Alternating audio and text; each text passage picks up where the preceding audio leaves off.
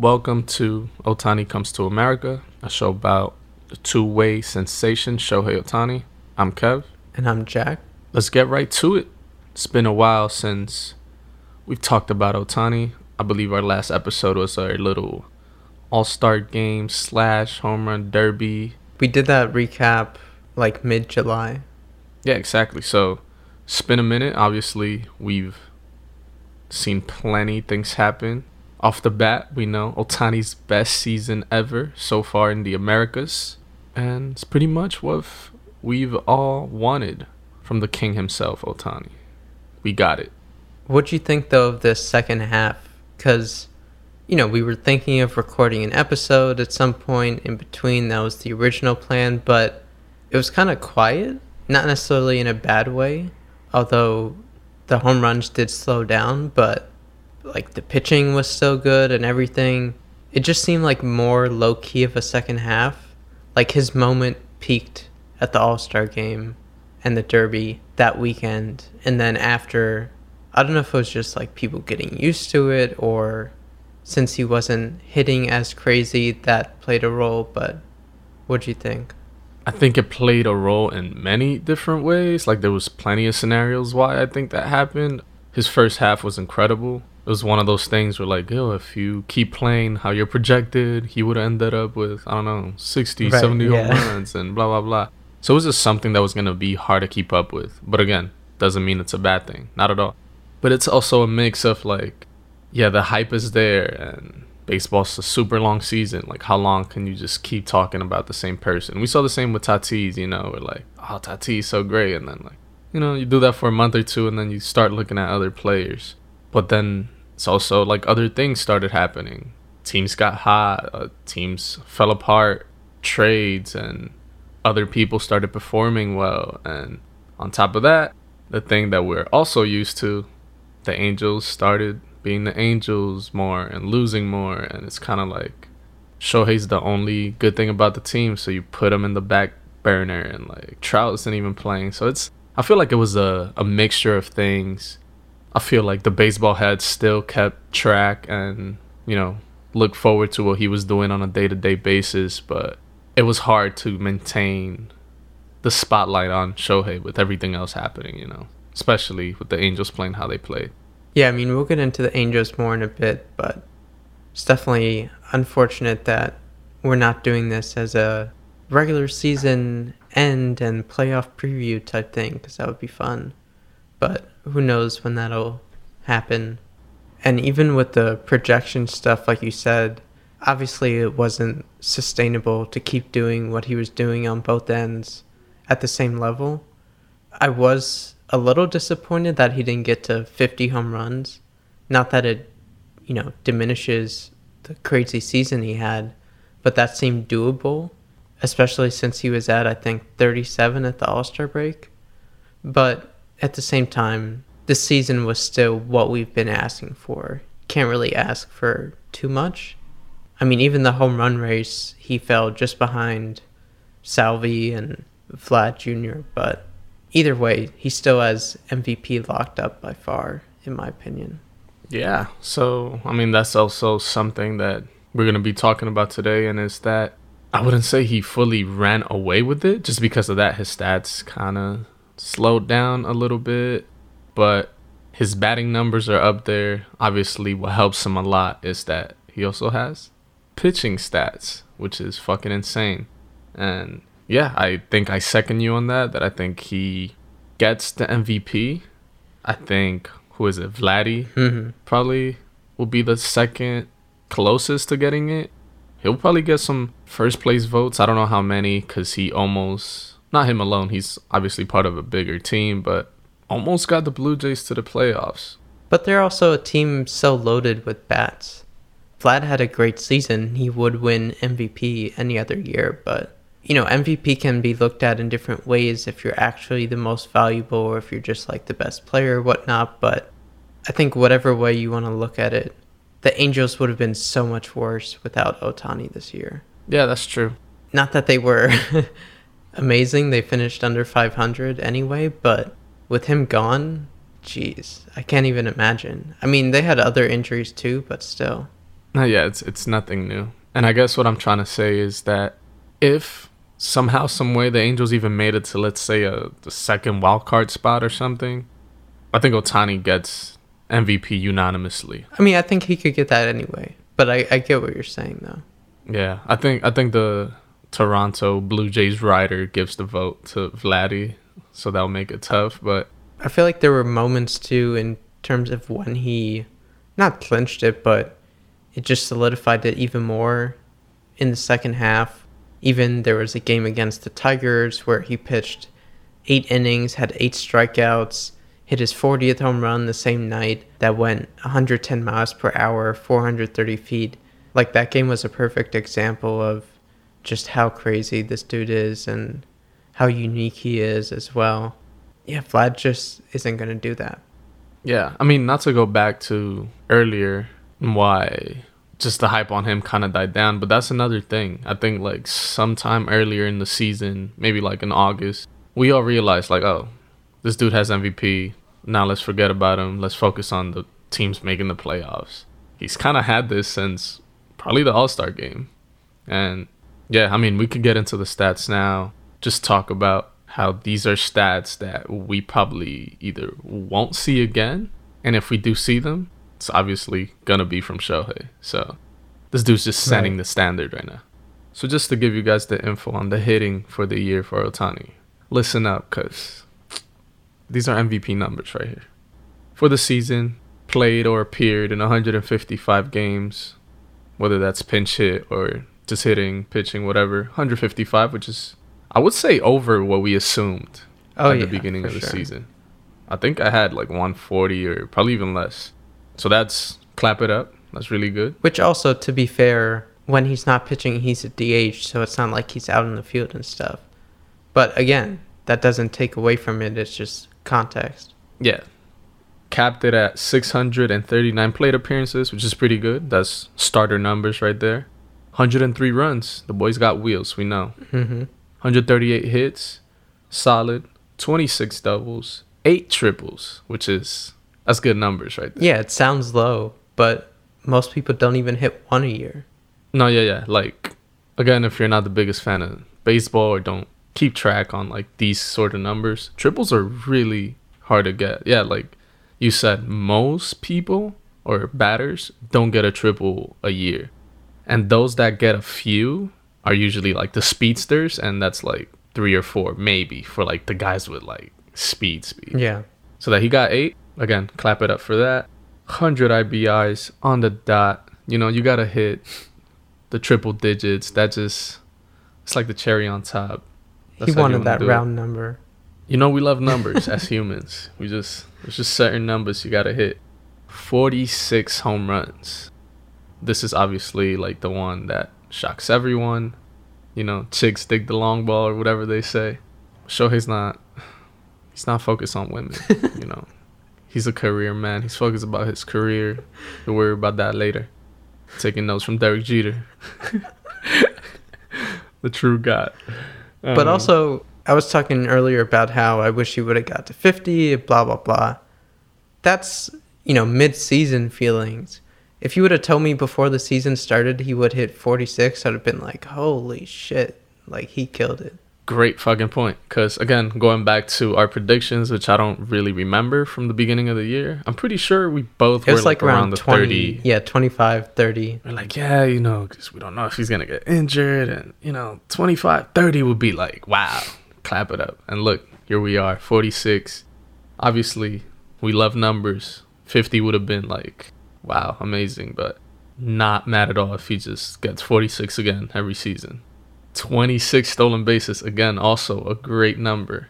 Stealing bases is kind of a lost art form. It's something that many baseball players aren't doing anymore just because injuries and blah, blah, blah. Analytics saying that stolen bases don't matter as much. Well, it doesn't matter. It's still insane, and that he's doing it at such a high level. Again, I don't know if people understand, like, this is special.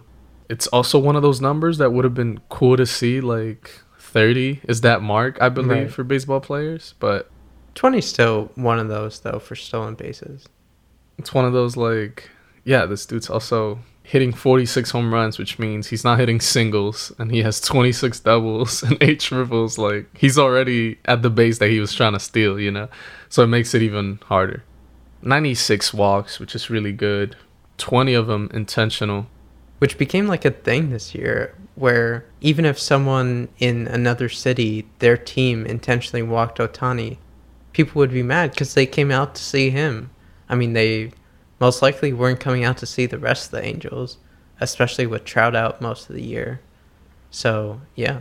It's something we saw with like Bryce Harper, I forget what year, like 2017 or 18, where he was like on the MVP race.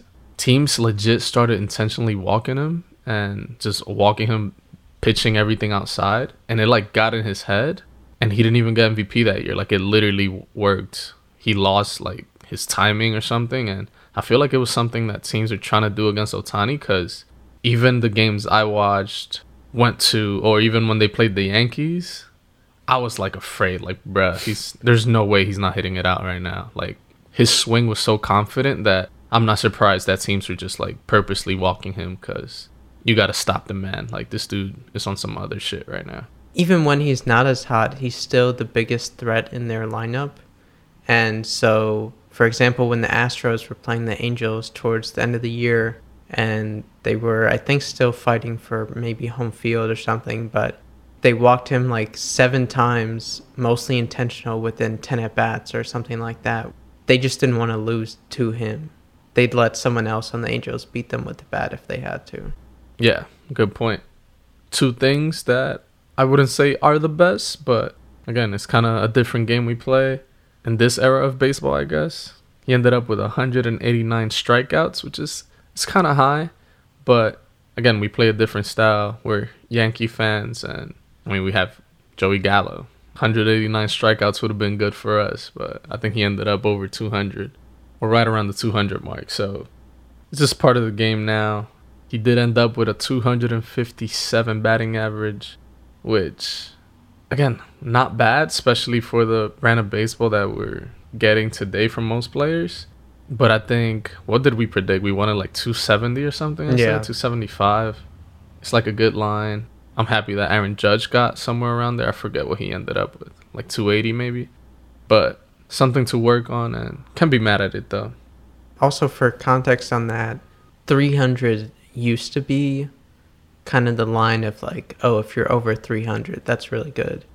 But in the past few years especially, I think that's gone down.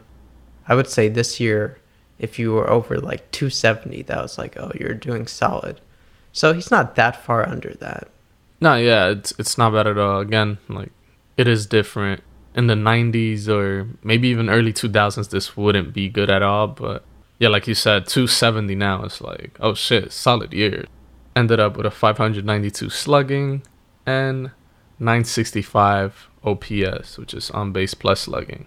Pretty good. Those are solid because he does get on base because of the walks and all that.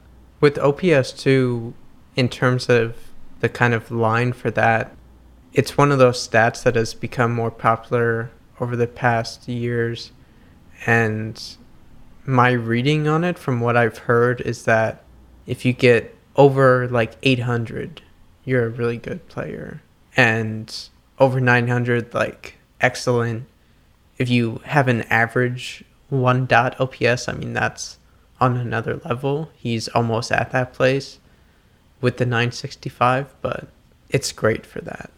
And a lot of people prefer that to batting average nowadays. Yeah, it is the preferred stat for sure nowadays, just because it accounts those walks. It accounts the extra base hits, you know, not just like a bunch of singles. Just more telling of like how important are the hits you get or how you get on base. So it is a growing stat. I think I wouldn't say we were going to throw away average just because that's just the easier way to see and calculate, and we're used to it. But OPS is, I guess, is more telling of what you're getting from the player, and Shohei killed on that, so that's a plus. All right, let's go over to the pitching side to look at those stats for the year.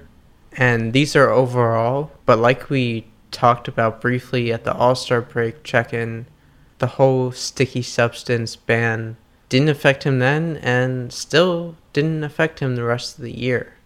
So seems like Otani was never using any of that, but I think it's partially at least like a, coming over from Japan and just having his own routine, and he just never got into that.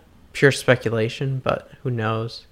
And there was a possibility at one point in mid-September that he could have been shut down for the rest of the year, but he came back and pretty much pitched to the end. He didn't pitch his last start, but it just really didn't matter at all then, so that was it. But as far as the stats for the year, overall, he pitched 130.1 innings in 23 games, which you have to factor in the kind of six-man rotation that the Angels had most of the year and stuff like that. But still a good amount of innings and everything. 3.18 ERA, which is great, especially for him in this kind of comeback year. I mean, the cream of the crop have like a 2.4 or something for those who are in the Cy Young race for this year, I believe. So definitely up there. 98 hits allowed, 48 runs allowed, 46 of them earned, 15 home runs allowed, which is crazy, 44 walks allowed, which I feel like he got better on as the year went by, 156 strikeouts, so at least one strikeout per inning with the 130 pitched, so that's great. 10 hit by pitches, not terrible. 1.090 whip, 10.8 strikeouts per 9. Pitching, you can't really complain. I feel like he had a very strong year on the mound. Not like he's going to win the Cy Young, but it's still not super far off from those in the race for that. Yeah, you cannot be mad at these stats, especially for the amount of games he started. If anything, these numbers are telling of what could come from a really good season from Shohei. If you extend these numbers, again, like project if he were to play the amount of time or games that other pitchers in the Cy Young were playing, he'd be really close to that. Like if you get him close to 200 innings, make, 8, 9 more starts, he'd be up there with, this year's Robbie Ray and Garrett Cole, who isn't going to get him. And honestly, if he were to do that this year, I think he would have had it, assuming that the numbers stay consistent with that, like the ERA around the 3.0 and the 200 strikeout mark, which is like the mark that we look for in pitchers nowadays. I think he would have gotten a good amount of Cy Young votes. So if anything, look at this and look forward to what could come from it. Again, this isn't purely just him. It has to do with his arm and the Angels and whether they want to pitch him that much or not. But let's say that he does, even next year, he will be in the Cy Young conversation. I don't know. I guess I'm just trying to speak it into existence, but it's very possible. Going off that too, I think it's also something for him to strive for and not feel like he just kind of beat the game, so to speak, where it's like, all right, I showed what I can do, came 2 home runs short of tying the top players for the home run lead, came just a little short, like we're saying here, for the Cy Young race, but both of those things could be in line for the future of like, okay, I want to try to get both of these to check those off my list at least once. And MVP, like we've been saying, he should have in the bag, but still many other milestones to reach. Same thing with the 50 home runs too. He fell just short this time, but that could be a goal he has for next season, like hit at least 50 home runs. So you could look at it that way too, of just extra motivation for him going forward. For sure, something to look forward to, which is exciting.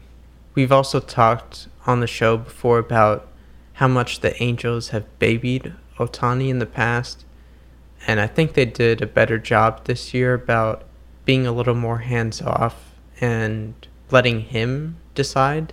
At least that's what they say, where Madden would text Ippei to check in, and he would give how Otani was feeling, let's say a day after he pitches, but even then he seemed to pretty much always play after he pitched, and his numbers actually for hitting were great the days after he pitched as well. So, like I said before, it's a little different since he's just DHing, so he's not playing the field. He only has to come up to hit a few times a game, which isn't nothing, but that balance does work for him, it seems, of he gives a more full effort every time he's up in the rotation with the pitching and hitting the same day, which will get you more tired, but then in between he can mostly rest while DHing otherwise. So I don't know, the system seems to be working. Yeah, that is very true. I think the moment that we saw that they were cool with letting him hit the home run derby, I was like, oh, they really are like on some, Right. let's have fun with it. Let him do what he does. If he's good, he's good. We'll trust him. And I like that. And I like to think Ohtani was happy with that. At least that's the one way you keep a player happy in a losing team. No shade intended.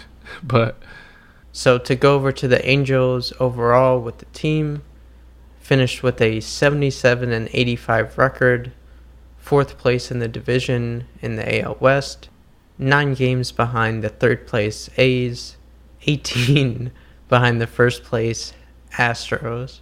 I mean, pretty embarrassing. They felt like a 500 team as usual most of the year, and they finished even worse than that.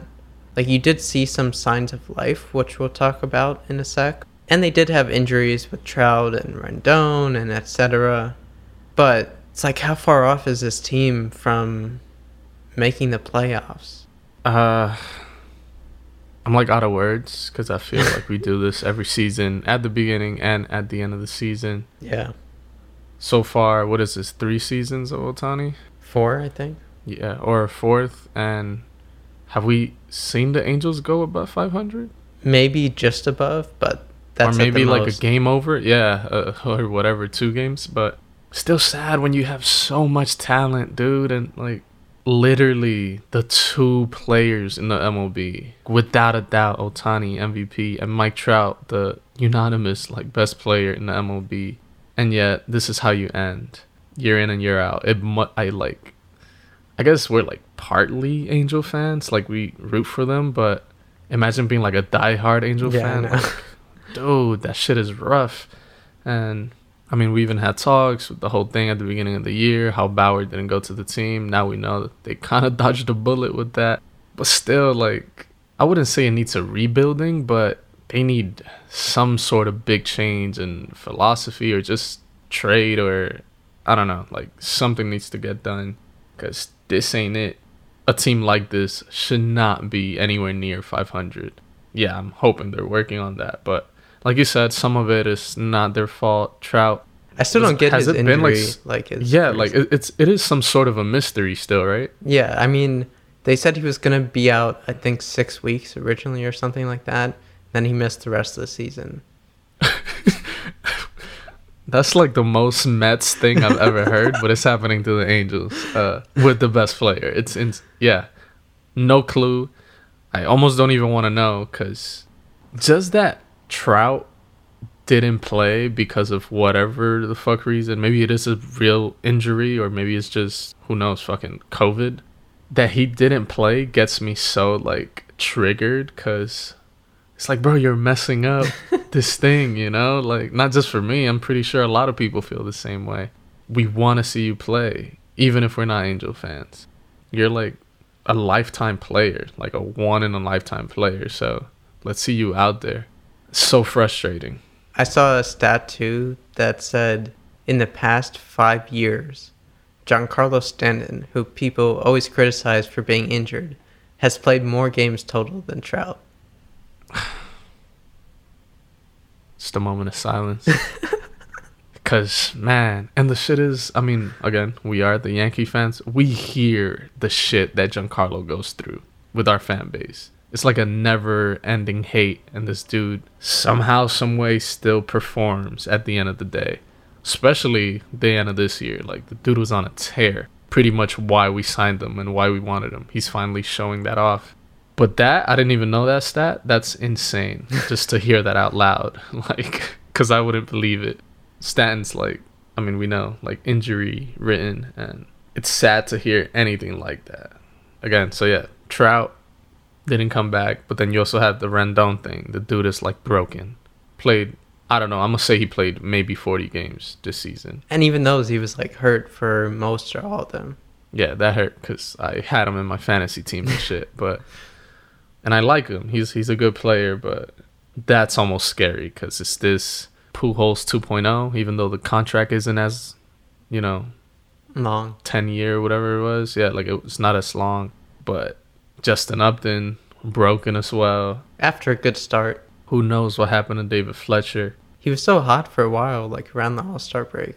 We had, like, as one of our favorites just because he plays that old school, like Derek Jeter, slap a single, go exactly. base, create chaos type of ball, which is cool. That kind of went away. And, I mean, we have DJ LeMahieu in the Yankees who went through something similar, but who knows if, he'll come back to who he was. And there is some promise. Jared Walsh, like we kind of mentioned, still young, has a good bat, good swing. Joe Adell, they called back up, and he was like, I don't know if he's still number one. I think that's like Wander Franco now in terms of prospects and rookies, but Joe Adell's still up there, promising. Compare him to, I don't know, like a Byron Buxton or just like a all-star outfielder. Yeah, and he did better coming up this year than last year, where he was having issues. You also have Brandon Marsh, who's also promising. And I almost hope he stays on the team all year next year, not just gets called up because they kind of need him and he's kind of fun to watch. Same thing with Adele.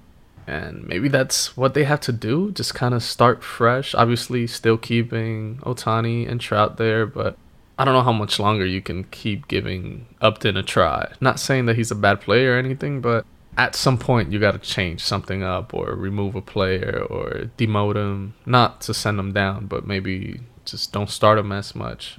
Maybe the future is just, to use the youngins and start from there. Yeah, even fellow Jack, Captain Jack, quote unquote, Mayfield, who had some moments this year for sure, who, even though his overall numbers aren't the craziest, still a fun player to watch.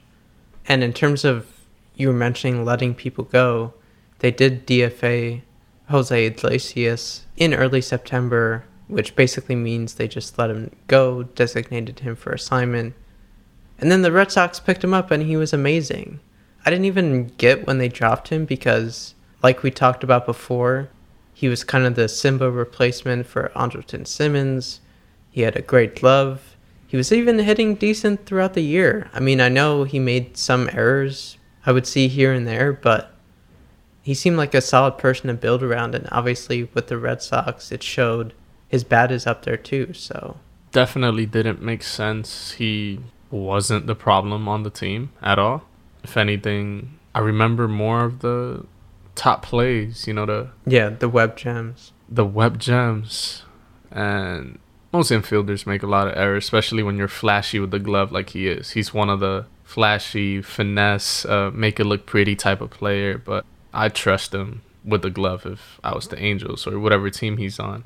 Didn't make sense, but again, like it at this point, at least for this season, any move the Angels made is kind of like didn't really have a point and didn't really matter. Just hope that they find a solution or a good replacement for him for next season. And then on the pitching end, I think there was actually mostly good things that happened this year, even if it wasn't like the best pitching year itself overall. But you had Patrick Sandoval, who really broke out this year, had like a 3.66 ERA overall, almost threw a no-hitter at one point. I think he'll be good for the future. Jose Suarez came up, replaced Bundy in the rotation initially after he threw up at Yankee Stadium. I mean, Bundy kind of was on his way out, it felt anyway. But he's kind of become, in another Yankee comparison way, like a Nestor Cortez type of pitcher where he came out of nowhere, but he was pretty solid. Also, with the Yankees note, they traded Andrew Heaney to the Yankees, which is just, I mean, painful as Yankee fans to have gotten. We both knew from watching the Angels closely because of this podcast that was not going to be a good move, and that certainly came true. And the Angels got back this guy Jansen Junk in that trade who knows, he could turn out to be decent. They brought up a lot of young pitchers to try out this year. Reed Detmers, who was pretty good. Packy Naughton, who just has a weird name.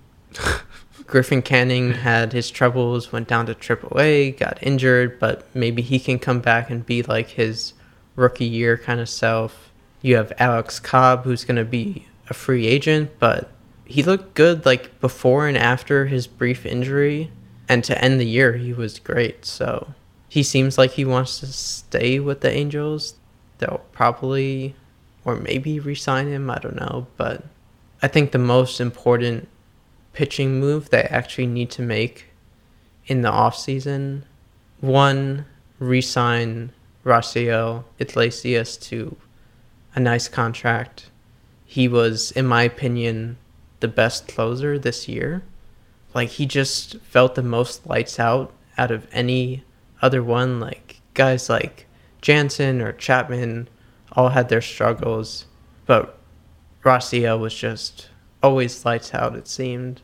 But the rest of the Angels bullpen, aka the blowpen, you just need to figure out, I don't know, hire someone from the Rays to rebuild your bullpen.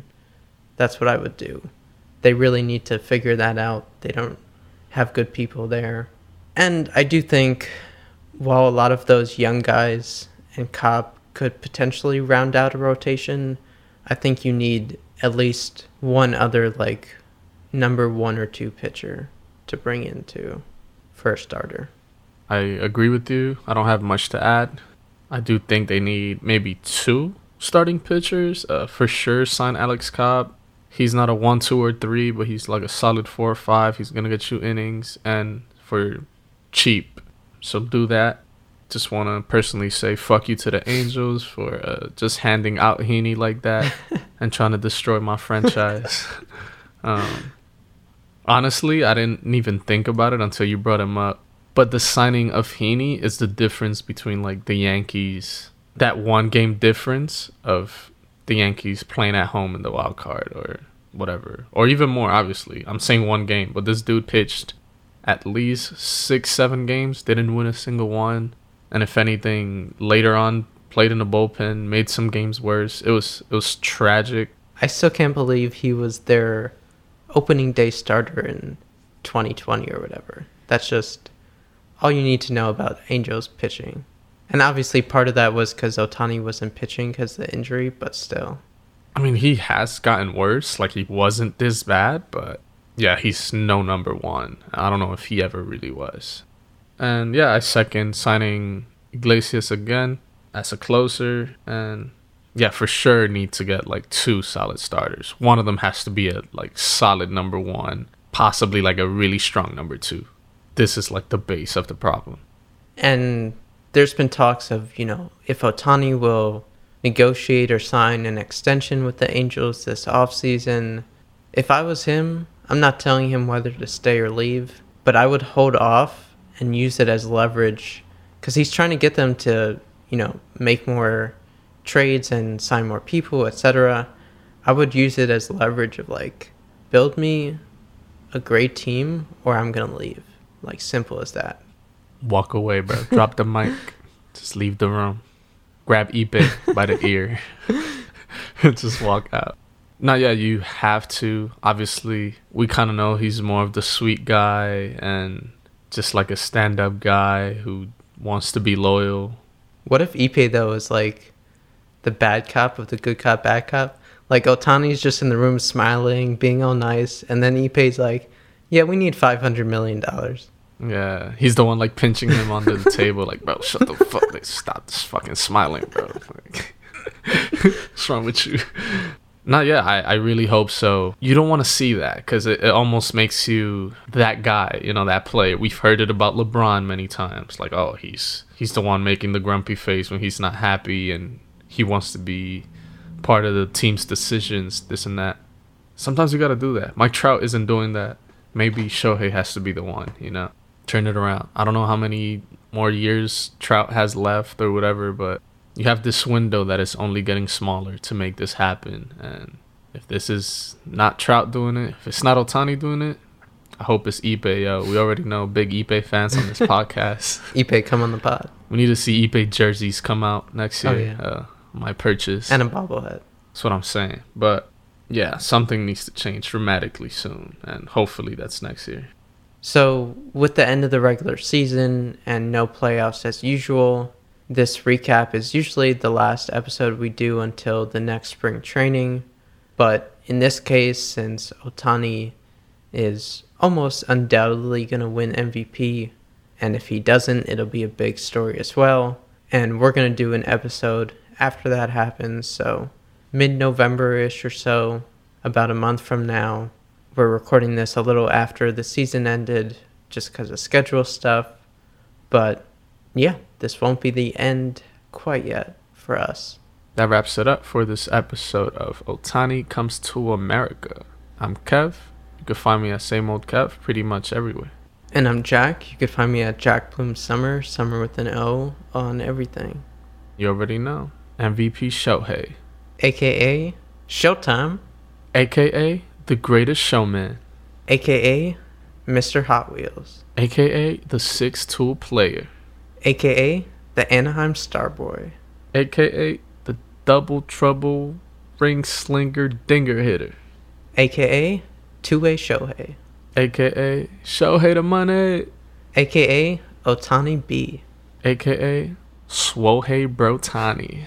AKA Shohei got the pop, Shohei got the smoke. AKA, let me get a number 17. What's that? Abo Taco. AKA the Bart Boy, No Simpson. AKA the boss of all clout. AKA the Little Leaguer of the Big Leagues. AKA Me Llamo Ohtani. AKA MLB The Show, better than a video game player.